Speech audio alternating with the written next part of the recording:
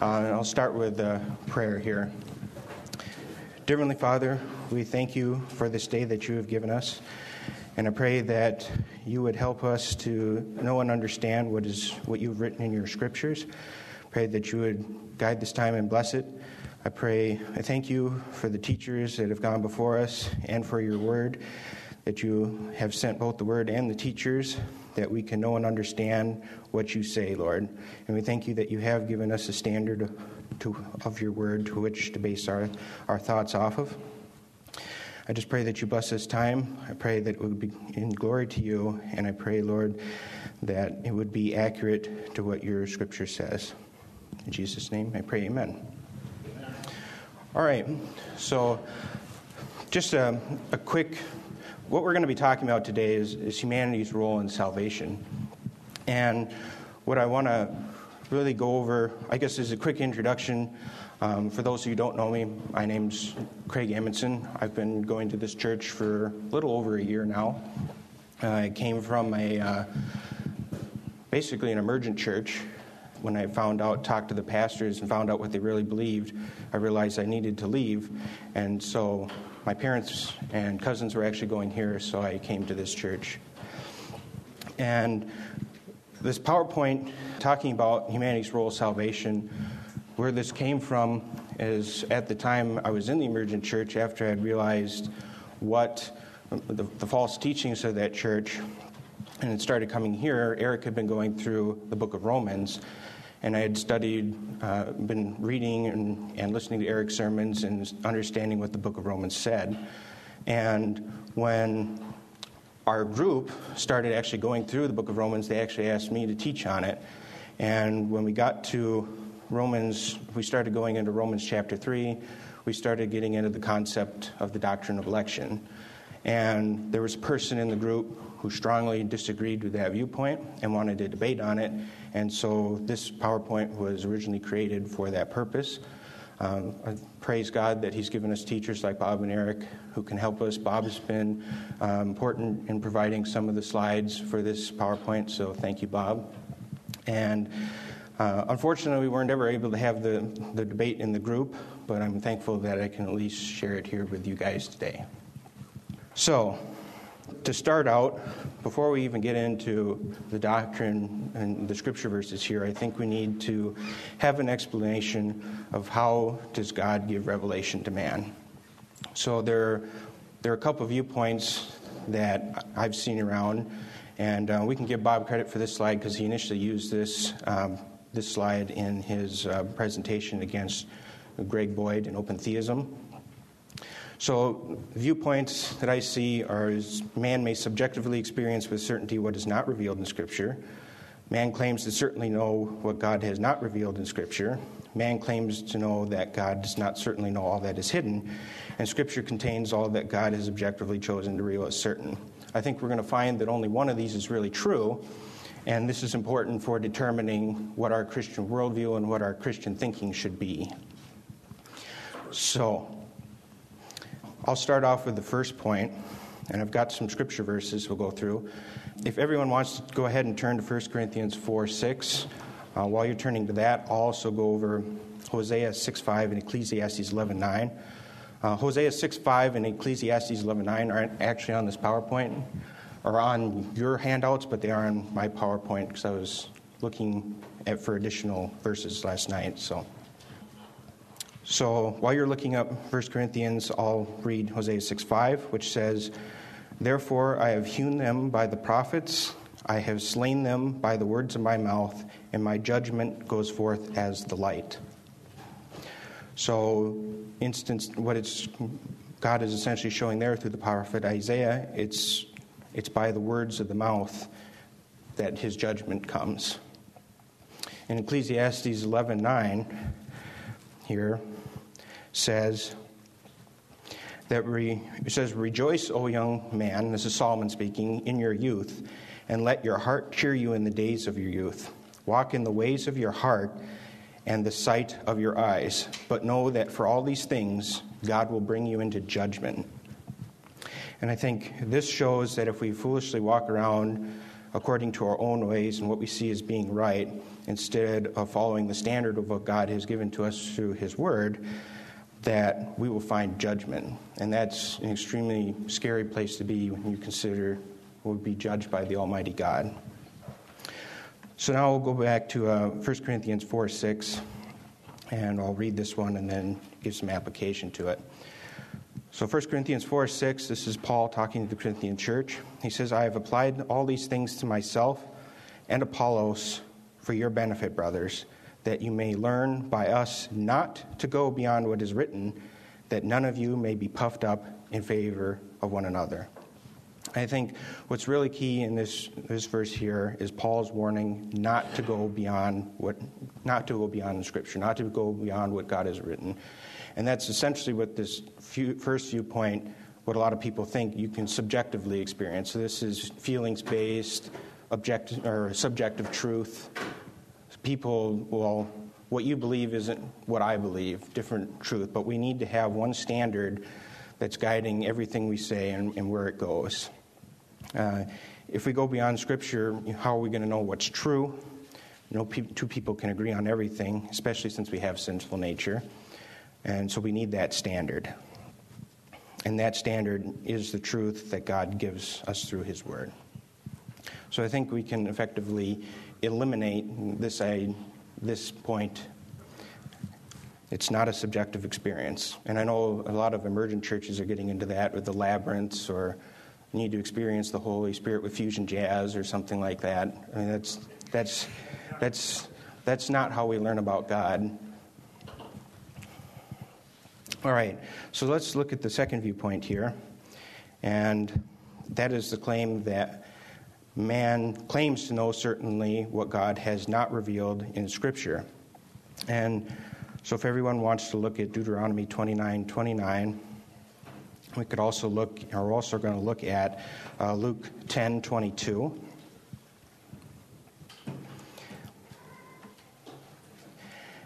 And in Deuteronomy 29:29, this is an important scripture verse talking about the secret things of God.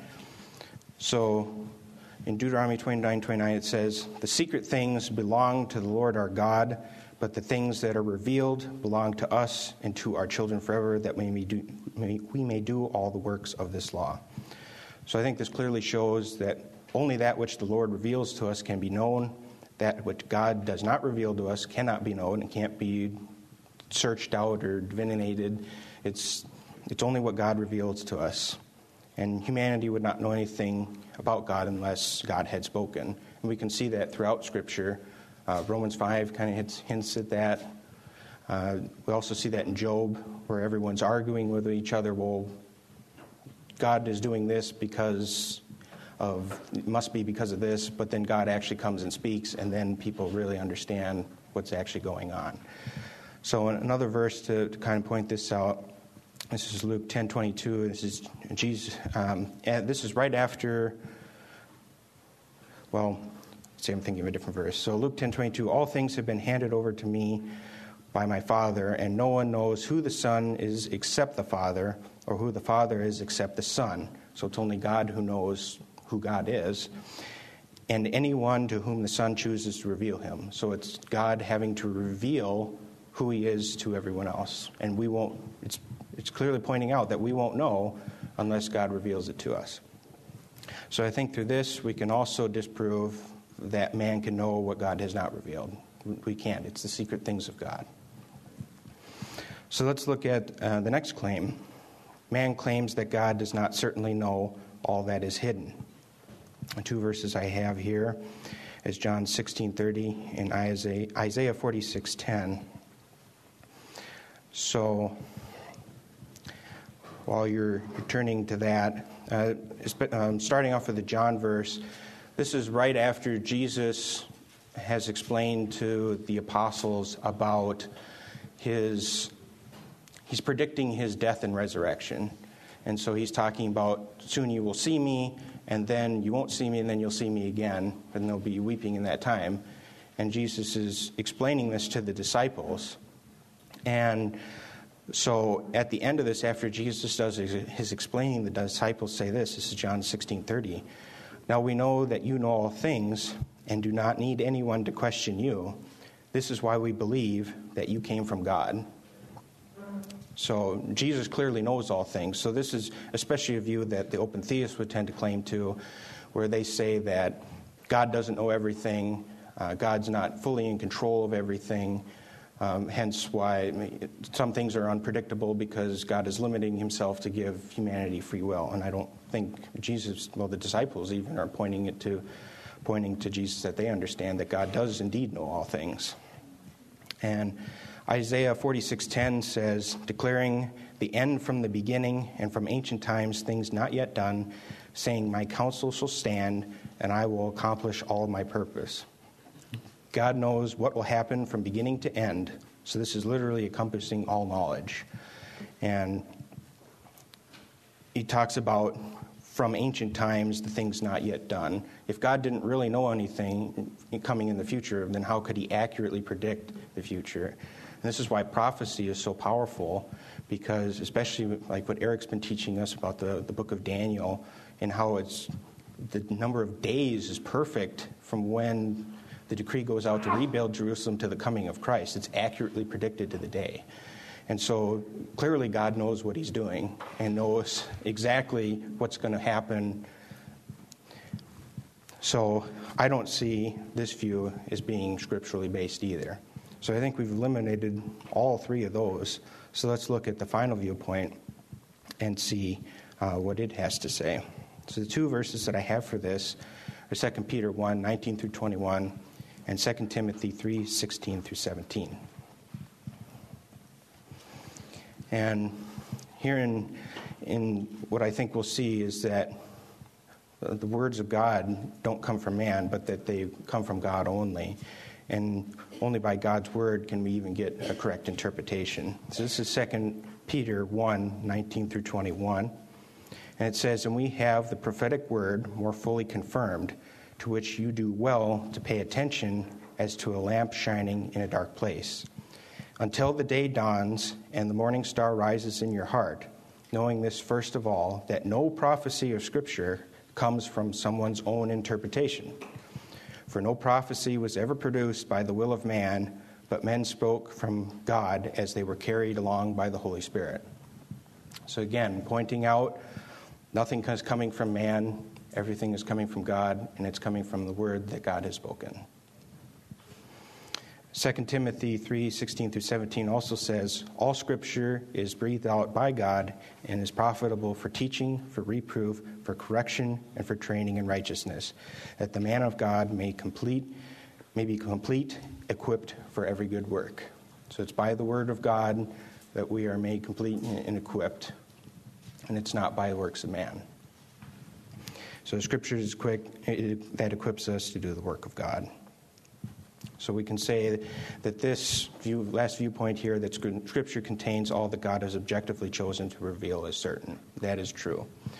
And this is important for us to understand, because as we go through and try to understand what the doctrine of election is and understand what the Scriptures actually say about it, we need the Scripture to essentially point us in the right direction. Because otherwise, especially in the topic that has seen a lot of controversy in the church, looking through Scripture, I think there's certainly a definitive answer to what the Scripture talks about. But we can't let our feelings get in the way. I've seen that before when debating people, where they say, oh, well, God just can't be that way. Well, let's let God say what he's going to say about himself and let God determine what he is and not let man do that. Because ultimately what that's falling into, if we are determining what God is saying and what God means, then that means that we are putting ourselves over God, and that is ultimately idolatry. All right, so now let's start getting into the meat and potatoes of this. How is salvation obtained?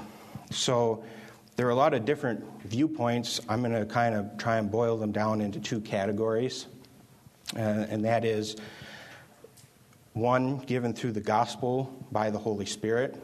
So it's basically the work of God alone, and that is what we call monergism. Comes from the Greek word mono, meaning one, and erg, meaning to work, so one work.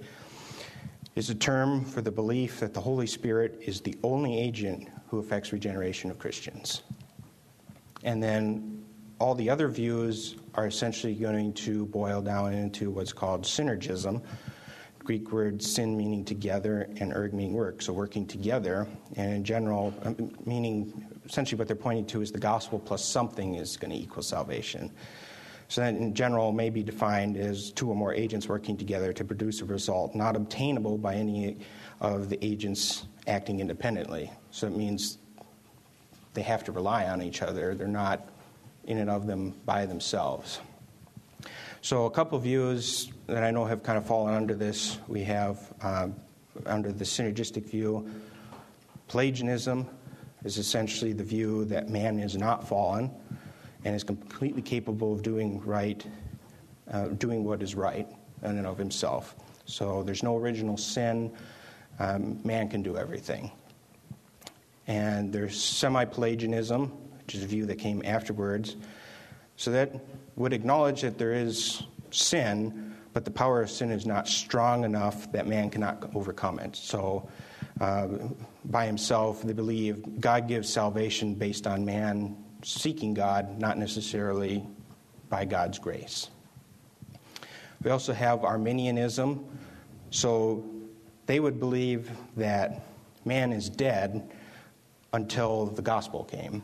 And then at hearing the gospel, you've somehow entered into this intermediate state, which is basically, it turns into semi-Pelagianism. So now you have ability to come to God after hearing the call. And it's of your ability, it's not of God.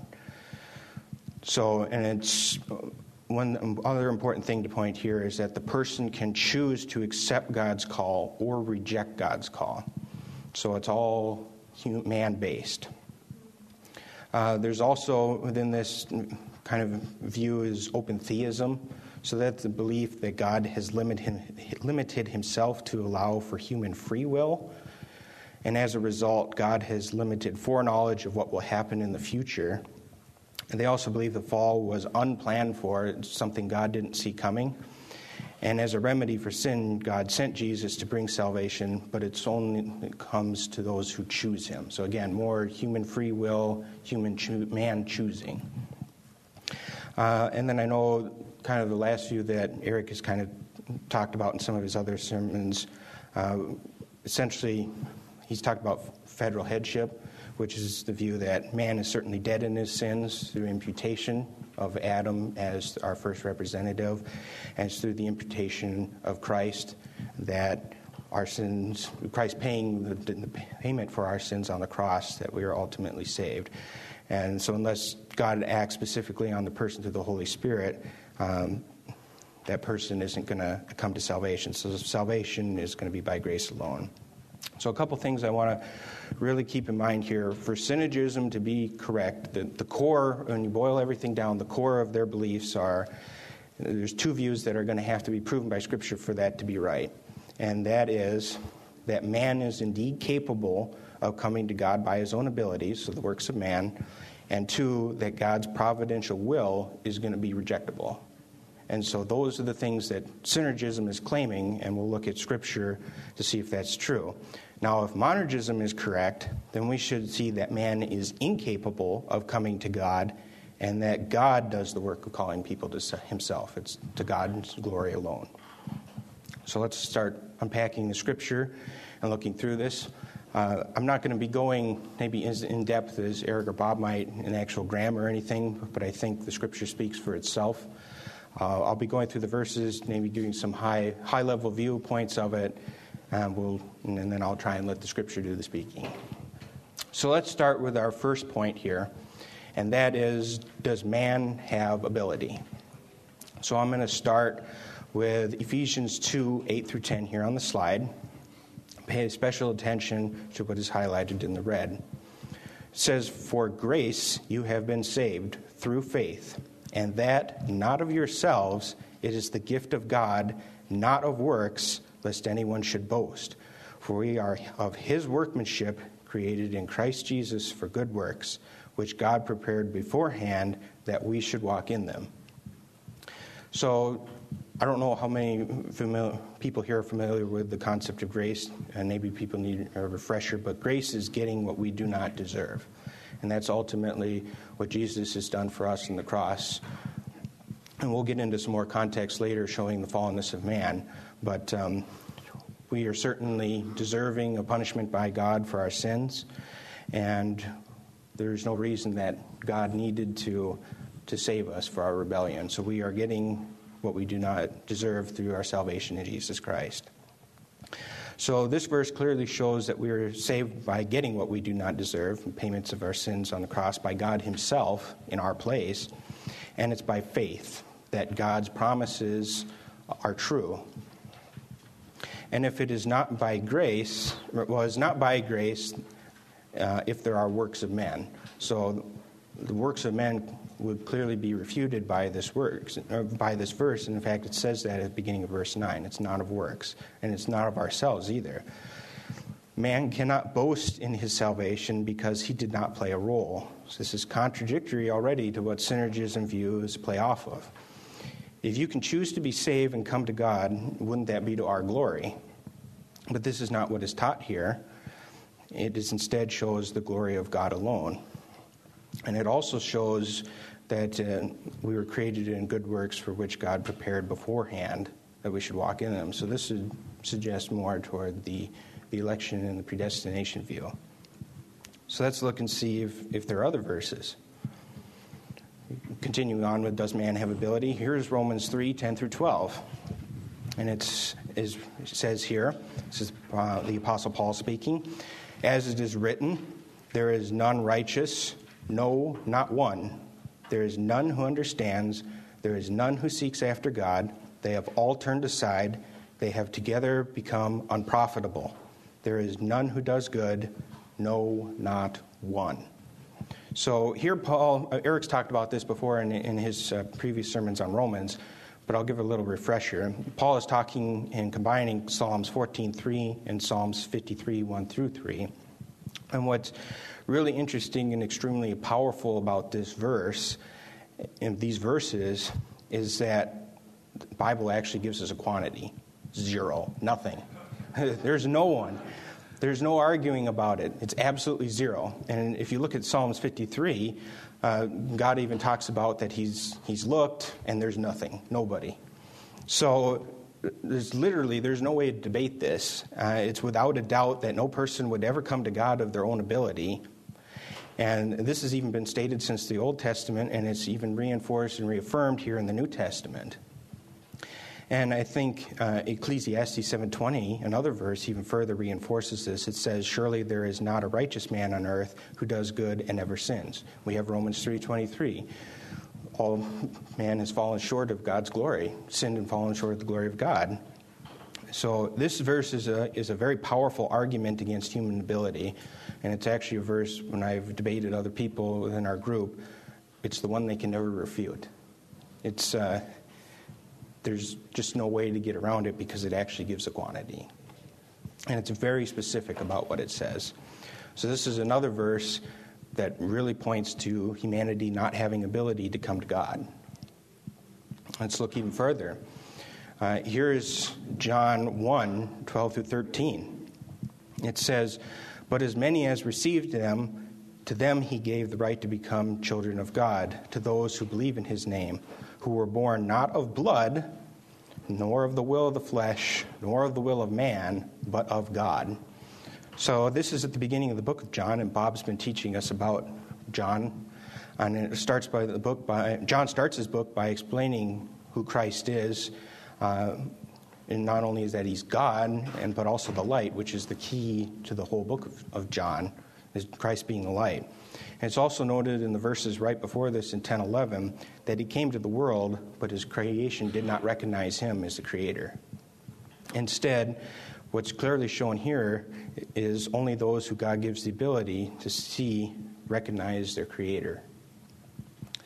And so you can see this verse is very clearly demonstrating that who you are, or what you are, or have done, does not get you to receive Christ, who were not born of the blood. So it's not a genetic thing or something that gets passed down.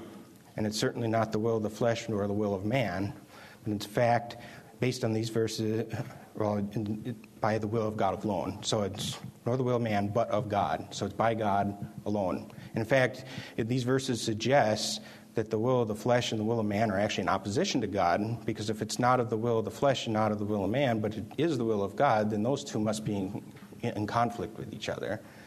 So man doesn't have ability.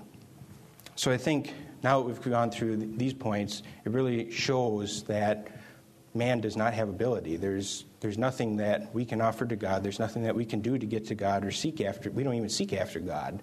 That's how serious this problem is that we have. And so I think that the first point we talked about synergism needing to be true, that man has ability, is false. And so therefore we've already disproven synergism. But we'll put some more nails in its coffin. So I want to talk about now, can God be foiled? So that was the second thing we said synergism needed to prove was true in order for it to work. So that means that God's providential will can be rejected. So let's start off here with Job 23:13. And it says, "But he is unique, and who can make him change? And whatever his soul desires, that he does." So I think this verse is already showing us that if God is wanting to do something, it's going to happen. There's nothing that's going to stop it. In addition, God doesn't need to answer to anyone why he's doing something. Who are we to judge God? And Paul talks about that in Romans 9. And it's talked about in several other verses throughout Scripture as well. Let's look at Psalm 135:6. "Whatever the Lord pleases, he does in heaven and in earth, in the seas and all the deep places." So this, we can see that God is in complete control over all of creation. That includes the earth, heaven, the sea. And Eric, correct me if I'm wrong, but I think the deep places there is probably meaning Sheol. So God is literally over everything. And whatever he is doing, that is what's going to happen. It's doing what he pleases.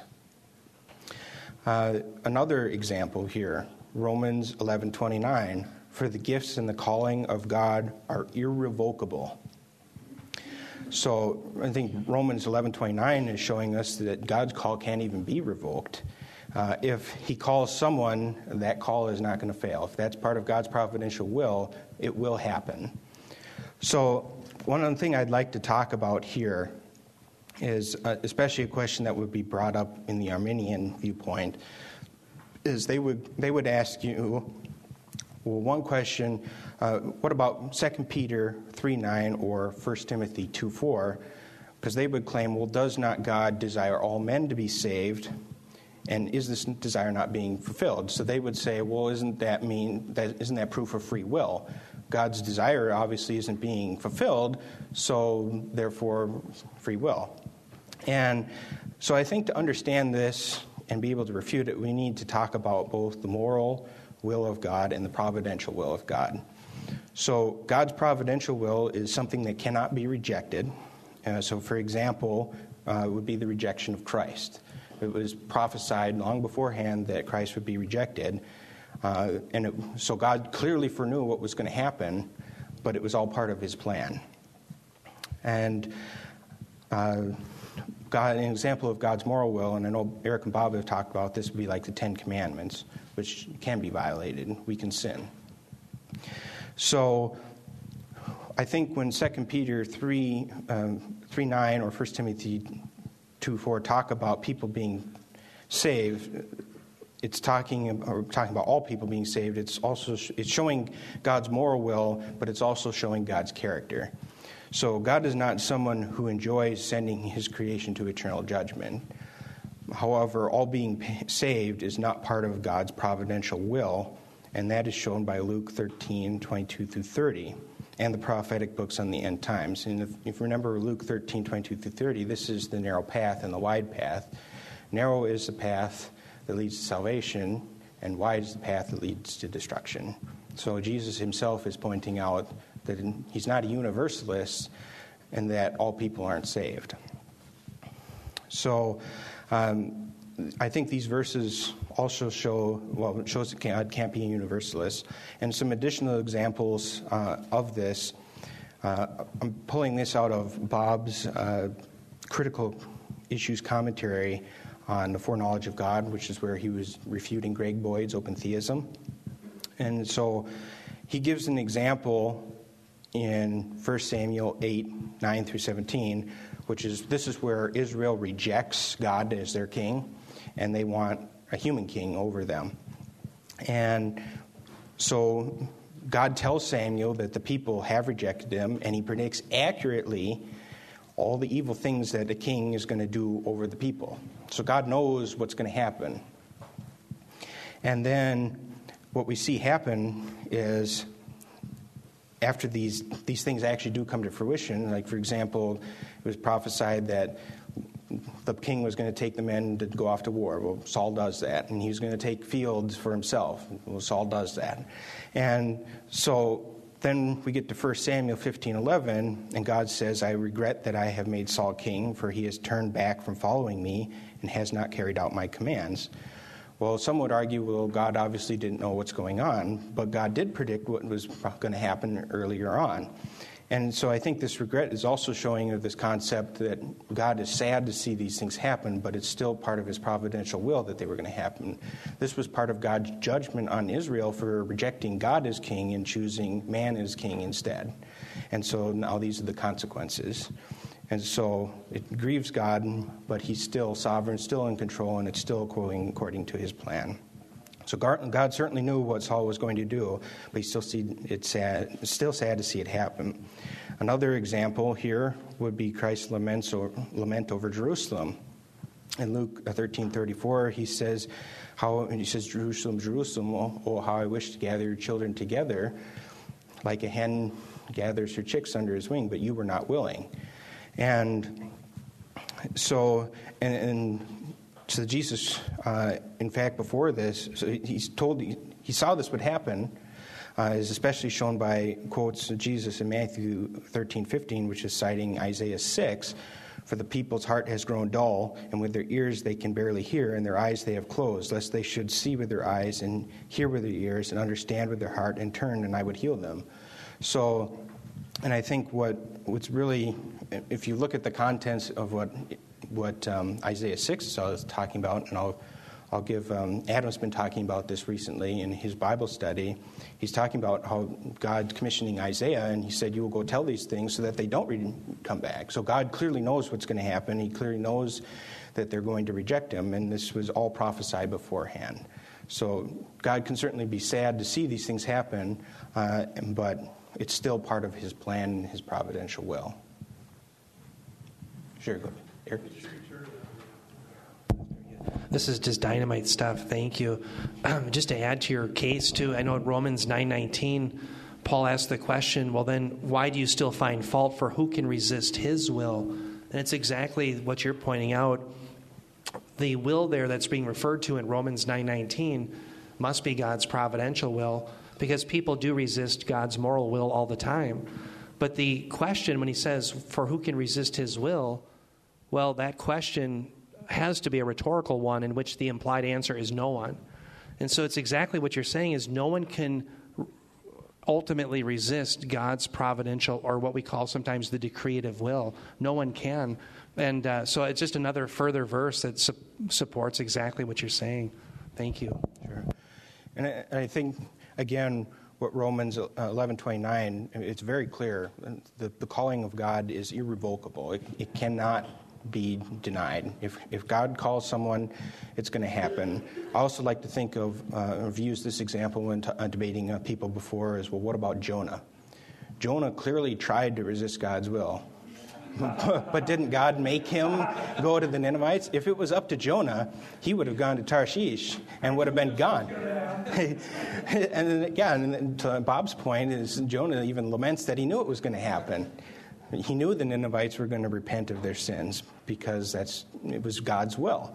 And so I think that's further evidence against, can God be foiled? Well, no, he can't. So even point this farther, here's a couple extra verses. So we have Isaiah 55:11. So shall my word be that goes forth from my mouth. It shall not return to me void, but it shall accomplish what I please, and it shall prosper in the thing which I sent it. God is telling you that his word, it doesn't fail. It does what God accomplishes.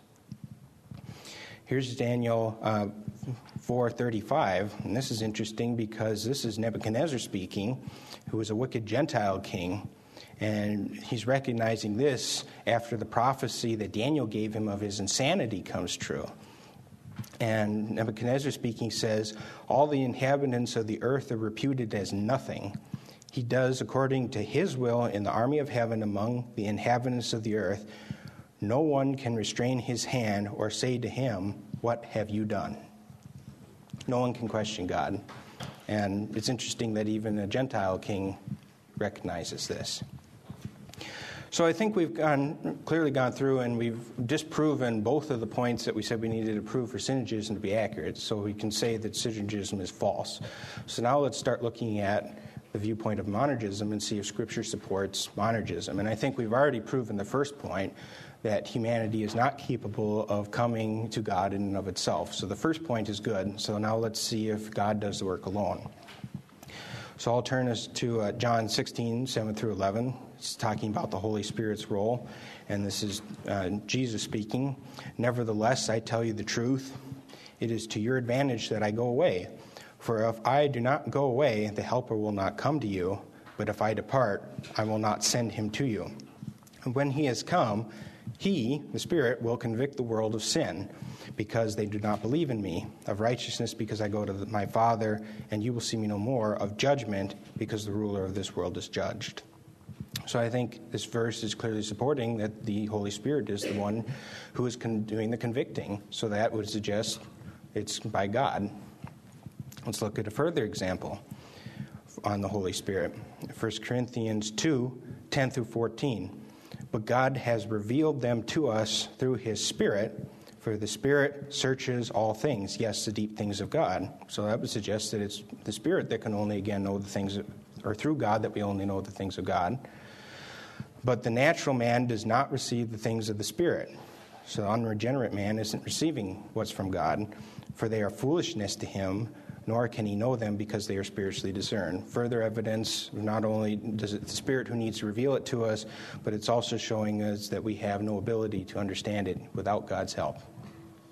So the things of God are foolishness to man. Only by the power of God can man realize that he is actually the foolish one.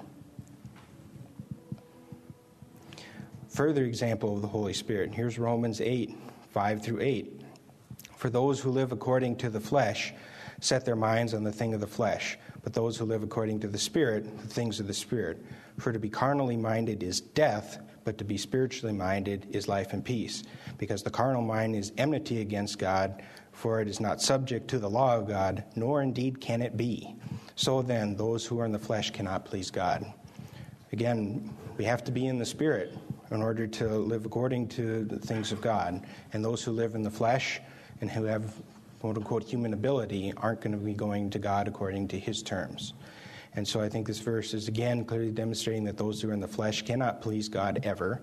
And this is consistent with the Romans 3 verse that we saw earlier, and it's also consistent with Romans 6 where it talks about that we are slaves of sin before our conversion.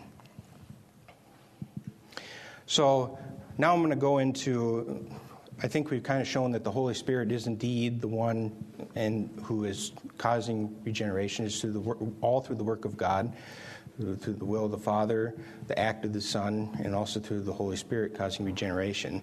So now I'm going to go through and give specific examples of where these words are being used in Scripture, so that you can actually see that when people do talk about predestination or election, that it is actually there in word form. The authors specifically choose these words for reasons. So the first word I want to look at is proorizo. So the definition there is from the Greek lexicon. It's to predetermine or to decide beforehand. So that's the actual Greek word. So let's see where it's actually used in Scripture. So here's Romans 8, 28 through 30. And we know that all things work together for the good of those who love God, to those who are called according to his purpose. For whom he foreknew, he also predestined. There's our word. To be conformed to the image of his Son, that he might be the firstborn among many brethren. Moreover, whom he predestined, there's our word again, these he also called. Whom he called, these he also justified. And whom he justified, these he also glorified. So it's showing God's doing the choosing and God's doing the work. And it's nowhere mentions anything about man in there. So the Greek word proorizo that Paul uses here literally means to predetermine beforehand. So this is not God looking into the future and seeing what's going to happen and then choosing based on people because of their choice. It's literally God has pre-planned and predetermined everything that is, and will take place. Here's a further example of where this word is used. Here's Ephesians 1, 4 through 5. So just as he chose us in him before the foundation of the world, so pay attention there again to before the foundation of the world, that we should choose him and without blame before him in love, having predestined us, our word again, to adoption as sons by Jesus Christ to himself, according to the good pleasure of his will. So it's also to the good pleasure of God's will. It's God's choice. So notice, again, before the foundation of the world, and it's clearly God planning and choosing before the world was ever created. So I'm not joking with you guys. This stuff is really there. Here's another word, eklego, which definition from the Greek lexicon there, I pick out for myself, choose, elect, and select. So John 15:16, this is Jesus speaking to the disciples. You did not choose me, but I chose you, and appointed you that you should go and bear fruit, and that your fruit should remain, that whatever you ask the Father in my name, he may give to you. It's God choosing, not man. Here's another one with the same word, with the eklego in it. So Ephesians 1:4. Just as he chose us in him before the foundation of the world, and there's the before the foundation of the world again, that we should be holy and without blame before him in love. Keynote here is that we are chosen before the foundation of the world, and we've been seeing this repeated over and over and over again. And this isn't the end of it. There's lots more verses that aren't even in this presentation. For example, Revelations 13:8 and 17:8 also talk about the book of life being predetermined before the foundation of the world. So I think the concept is very clear that God has predetermined all of this, and before the world was even created. Before man could even do anything, God had it all planned out. He knew everything that was going to take place, and he's in complete control. 1 Thessalonians 1:4, knowing, beloved brethren, your election by God. Another instance of God choosing. Here's another Greek word, haramai, to take one's for self, to prefer, choose. And here's where it's used. 2 Thessalonians 2:13. But we are bound to give thanks to God, always for you, brethren, beloved by the Lord, because God from the beginning chose you for salvation through sanctification by the Spirit and belief in the truth. Again, just over and over again, we see this verse is showing God choosing from the beginning. Sanctification is also coming through from the Spirit and from the truth of God's Word. It's an act of God. Another word, electos, which means picked out or chosen. Matthew 22:14, for many are called, but few are chosen. The Matthew verse here is another mark against universalism. It also would suggest the universal call and the effectual call that Eric and Bob I know have talked about. So, again, there's many are called, but few are chosen. God is doing the choosing. Romans 8:33, who shall bring a charge against God elect? It is God who justifies. It's God who's doing the justifying. If God is the one who justifies us, God has no equal. So if we're justified by God, then there's no way that anyone can bring a charge against us. And these verses also show that man cannot be justified by his action. It's by God alone. Further examples of electos. Colossians 3:12, therefore, as the elect of God, holy and beloved, put on tender mercies, kindness, humility, meekness, long-suffering. Shows that as the elect of God, we are to act differently from the world. But again, it's pointing to this election. 1 Peter 2:9, but you are a chosen generation, a royal priesthood, a holy nation, his own special people, that you may proclaim the praises of him who called you out of darkness into his marvelous light. Shows we are chosen, we are called, and we are to proclaim the praises of God. But it's to the glory of him that he calls us out of the darkness, that we are bound to until he saves us. So one of the questions that I've been brought up then, I think we've pretty clearly proven that the doctrine of election is in the Scripture, and it is what the Scripture talks about. So people bring up this concept to me, well, how dare you speak about this? God is unloving then. Because then, God doesn't give a fair chance to everybody. Well, what does the Scripture say? It says in John 15:13, greater love has no one than this, than to lay down one's life for his friends. And in 1 John 3:16, by this we know love, because he laid down his life for us, and we also ought to lay down our lives for our brethren.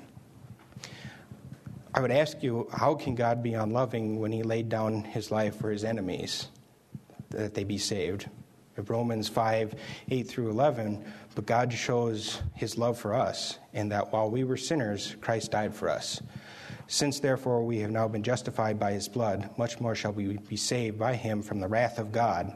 For if while we were enemies we were reconciled to God by the death of his Son, much more now that we are reconciled shall we be saved by his life. Key note there is we were enemies. That's what's incredibly loving about this, is we were enemies of God and he died for us. So I think we need to be careful not to judge God and his actions because our personal feelings don't necessarily align with his.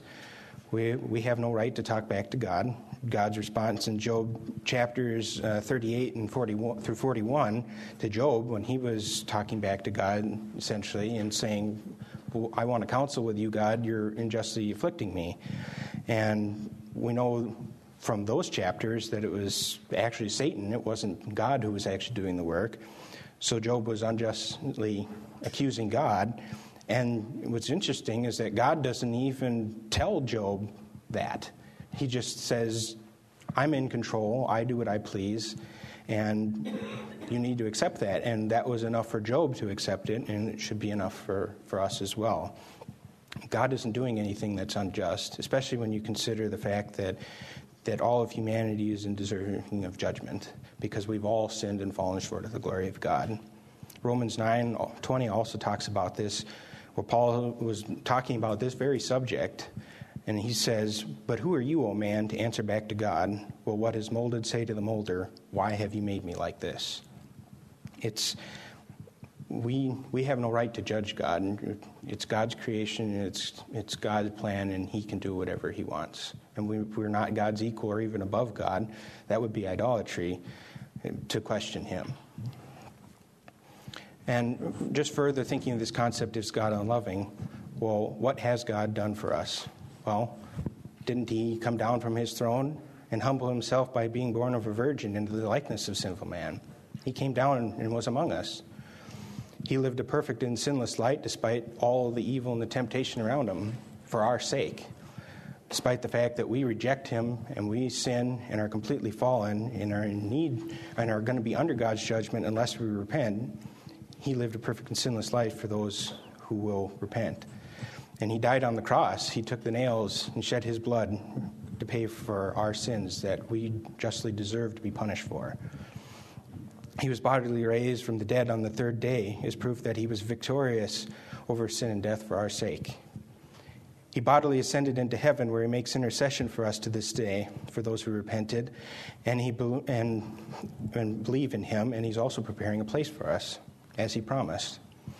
And he will be coming again to permanently do away with all sin for eternity. He will judge those who are not repentant, and for all eternity he will free us from the power of sin. And that's all stuff that he's doing for us. So how can we say that God is unloving? So what does this mean for us? I think we need to be thankful to God that He's chosen us, because there's certainly no reason that He had to. We have nothing to offer to God. 2 Corinthians 9:15 correctly says, "Thanks be to God for His indescribable gift." We need to look at this, and we can't be ungrateful for what God has done. We should be grateful instead. Romans 6:17, "But God be thanked that though you were slaves of sin," there's that slaves of sin, being stuck under sin, "yet you obeyed from the heart that form of doctrine to which you were delivered," being delivered by God to the correct doctrine. So we were opposed to God, we were slaves of sin, yet we obeyed from the heart because we were regenerated by our deliverance from sin by the work of God. So another thing that people have brought up when we've talked about this concept is, well, what does this mean for us? Well, they would come out and say, well, if God predestines everything, then why do we need to do anything? God will take care of it, obviously. Well, yes, God certainly could do that. Jesus hinted at that, where when the people were praising Him on the Palm Sunday, the Pharisees said, well, make everyone quiet. And Jesus said, well, even if I make the people quiet, the rocks are going to scream out.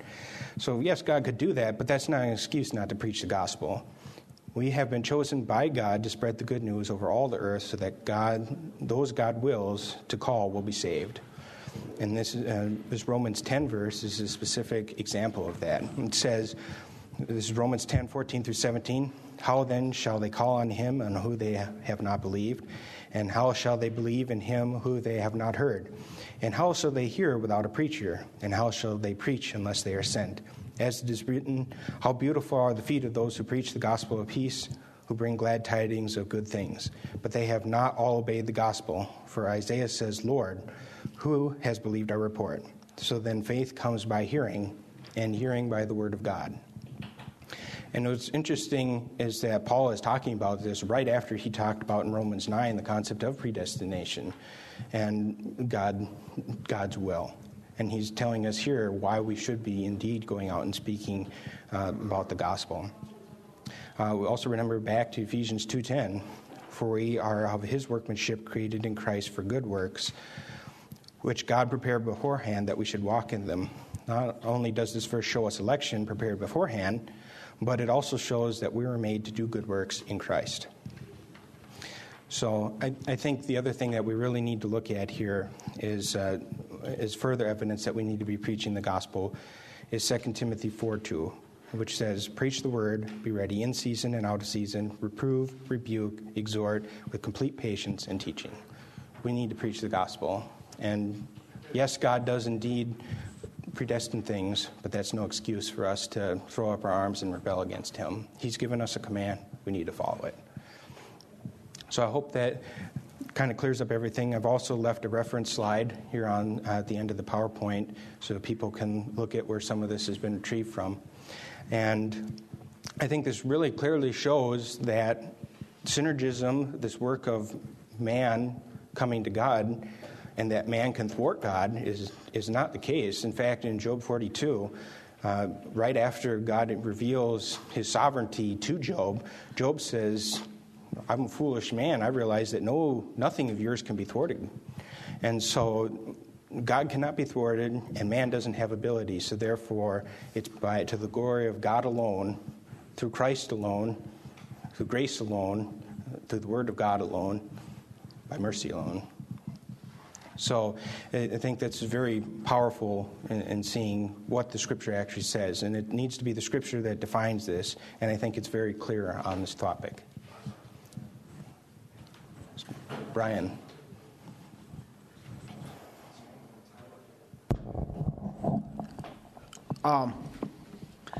I believe that people who don't believe in monergism, there's an element of pride where even though God says no one is good except one, and they'll say that they're sinners in need of a Savior, they yet will believe that there was some small element of them that was good, that was the impetus to move them into salvation. Now, I'm assuming that everybody right here in this room believes in monergism.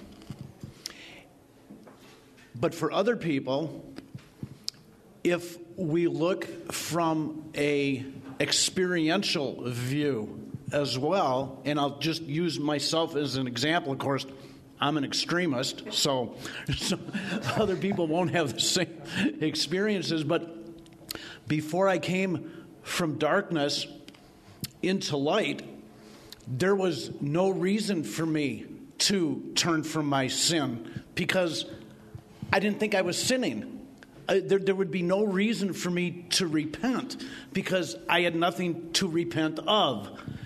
And it wasn't until the Holy Spirit came into my thought life, or that spark, or whatever it is that you want to call it, as probably is the same for everyone.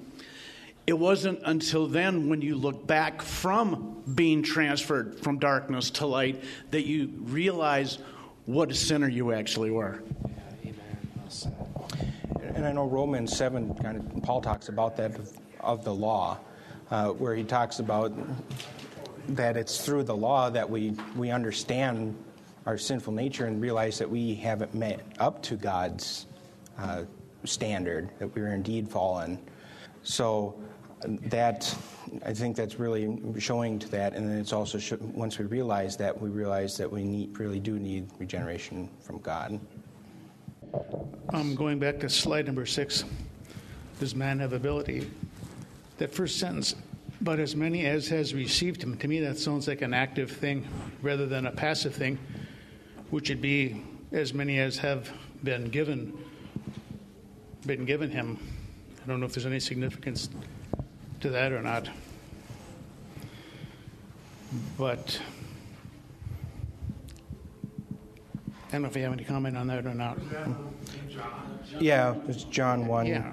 12 here. Yeah, that could be. Can I comment a bit on that? Sure. Yeah, here's the deal. I got sick and I got sick and I got sick, but I'm still above ground. I was planning on writing an article. There's this passage. I looked up dekomai, which means to welcome.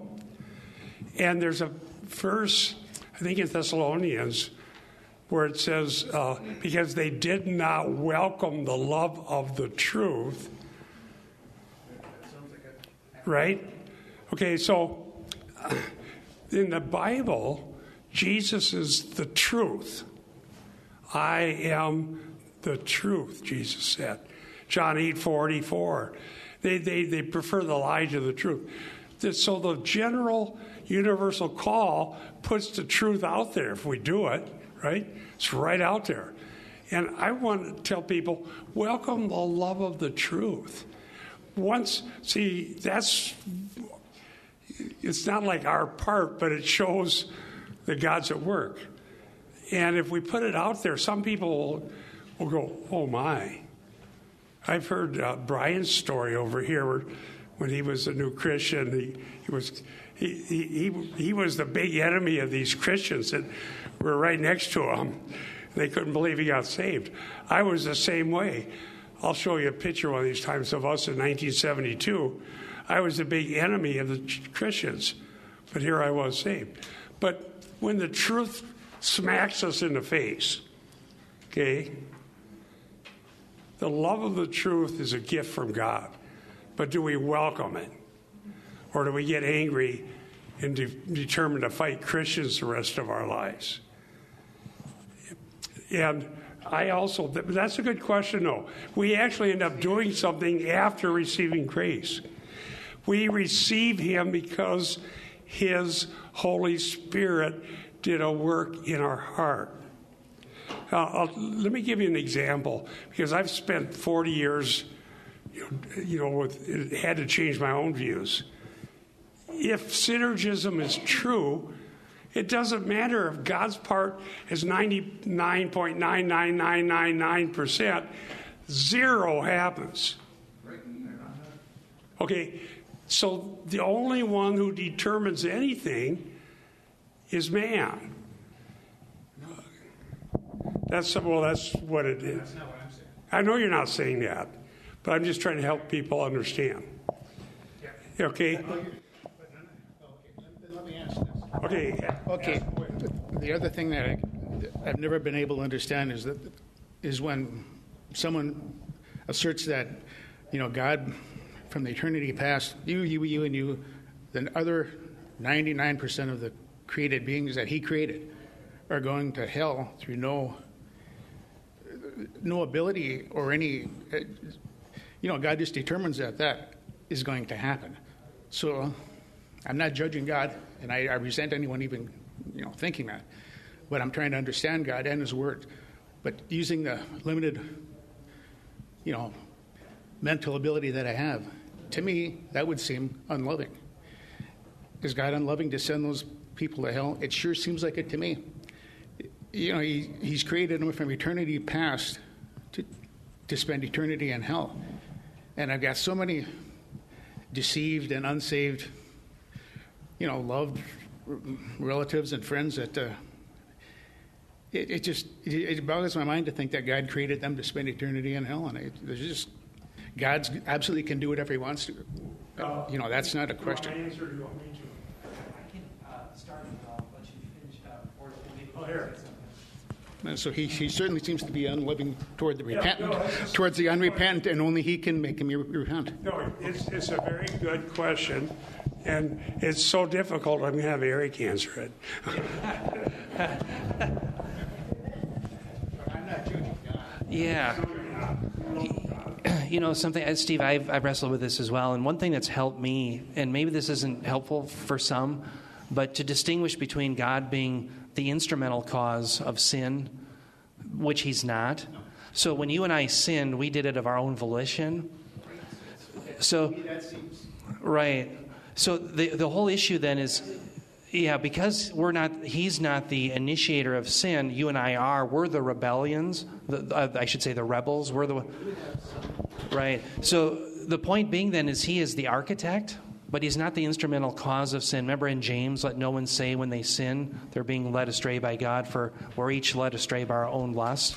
That's really the issue. And so to me, it gets back to what Craig was saying earlier. Left our own devices, none of us could be saved. And so, you're right in the sense that God is the architect of the overall plan, but he's never the instrumental cause of why we sinned. That's always left to us. Our famous elder that we had here, Jim Palmer, he got into a debate with a man who said, I can't stand that God would ever send one to hell. And Jim Palmer said, well, it's our sin that sends us to hell, ultimately. And if God is not the instrumental cause of that sin, it's ultimately our fault. Yeah. Absolutely, and that's where Romans 9 comes in, where God actually has to say to us, he has the right to do with his creation what he wills. Exactly, and so that's where the ultimate answer is he is going to be glorified by those whom he demonstrates his wrath upon, and he's also going to be glorified by those whom he shows his mercy. And you and I have to accept that, to say he has the right. Yeah. Absolutely not. Yeah. Yeah, exactly. Yeah. It seems that way to us. But see, Americans, and I love America, don't get me wrong, but in our world, fairness seems to be the most important thing. Yeah, I think the same with other Chinese. Okay, let me just give you the best answer you can, distilling all of it from Scripture. God allows evil. He didn't decree, yea, thou shalt be evil. Okay, why did God know it would happen? Yes, God allows evil. God uses evil. Now we're gonna go through this in Ephesians, so this is a good preview. Stick with us and let's together agree. This is very difficult. This is not what we tend to think. But God gave us Ephesians. It's inspired by the Holy Spirit. And their concern was that the devil and the demons and the wicked angels were going to destroy them. Are we safe or not? And open theism doesn't make us safe. I brought some along. Greg Boyd prefers shamanism to Romans 8:28. And the world we live in today is more like the world they lived in when Paul wrote to the Ephesians than it's probably ever been, at least in America. Greg Boyd, I heard him on the radio. I was driving, listening to KKMS. Greg Boyd bought time. He was on there railing against Romans 8:28. What a wicked verse. Christians quote that. They're weak-minded. They don't know what they're doing. He didn't know who I was. I ended up debating him. Okay? No, Romans 8:28 is there to comfort us that we're safe. Otherwise, the devil, the demons will get us. God allowed evil. God uses evil. Does he? It was evil men that crucified Christ. God overcomes evil. Does he? He raised Christ from the dead for a greater good than would have been had evil never existed. That's hard to understand, but that's what the Bible claims. There is a greater good. I promise all of you, on the authority of God's word, and thank you, Craig, this is so well presented, that when we're in eternity, you just look at Revelation. What are they saying? In the redeemed, it already knows what's going on. Praise you, God, for the praise of your glory. In that first part of Ephesians 3 through 14, 3 times in the Greek it says, to the praise of your glory, to the praise of your glory, to the praise of your glory. I don't understand it now, but I know that when we get there, and I almost got there, so did you, Steve. So somebody says, well, cats have 9 lives. I'm losing count. I'm getting pretty close to that. But when we get there, it'll be to the praise of his glory. Ryan back there. I was just going to say one thing about God is love. I think it was in one of R.C. Sproul's books. He said that God is love, but love is not God.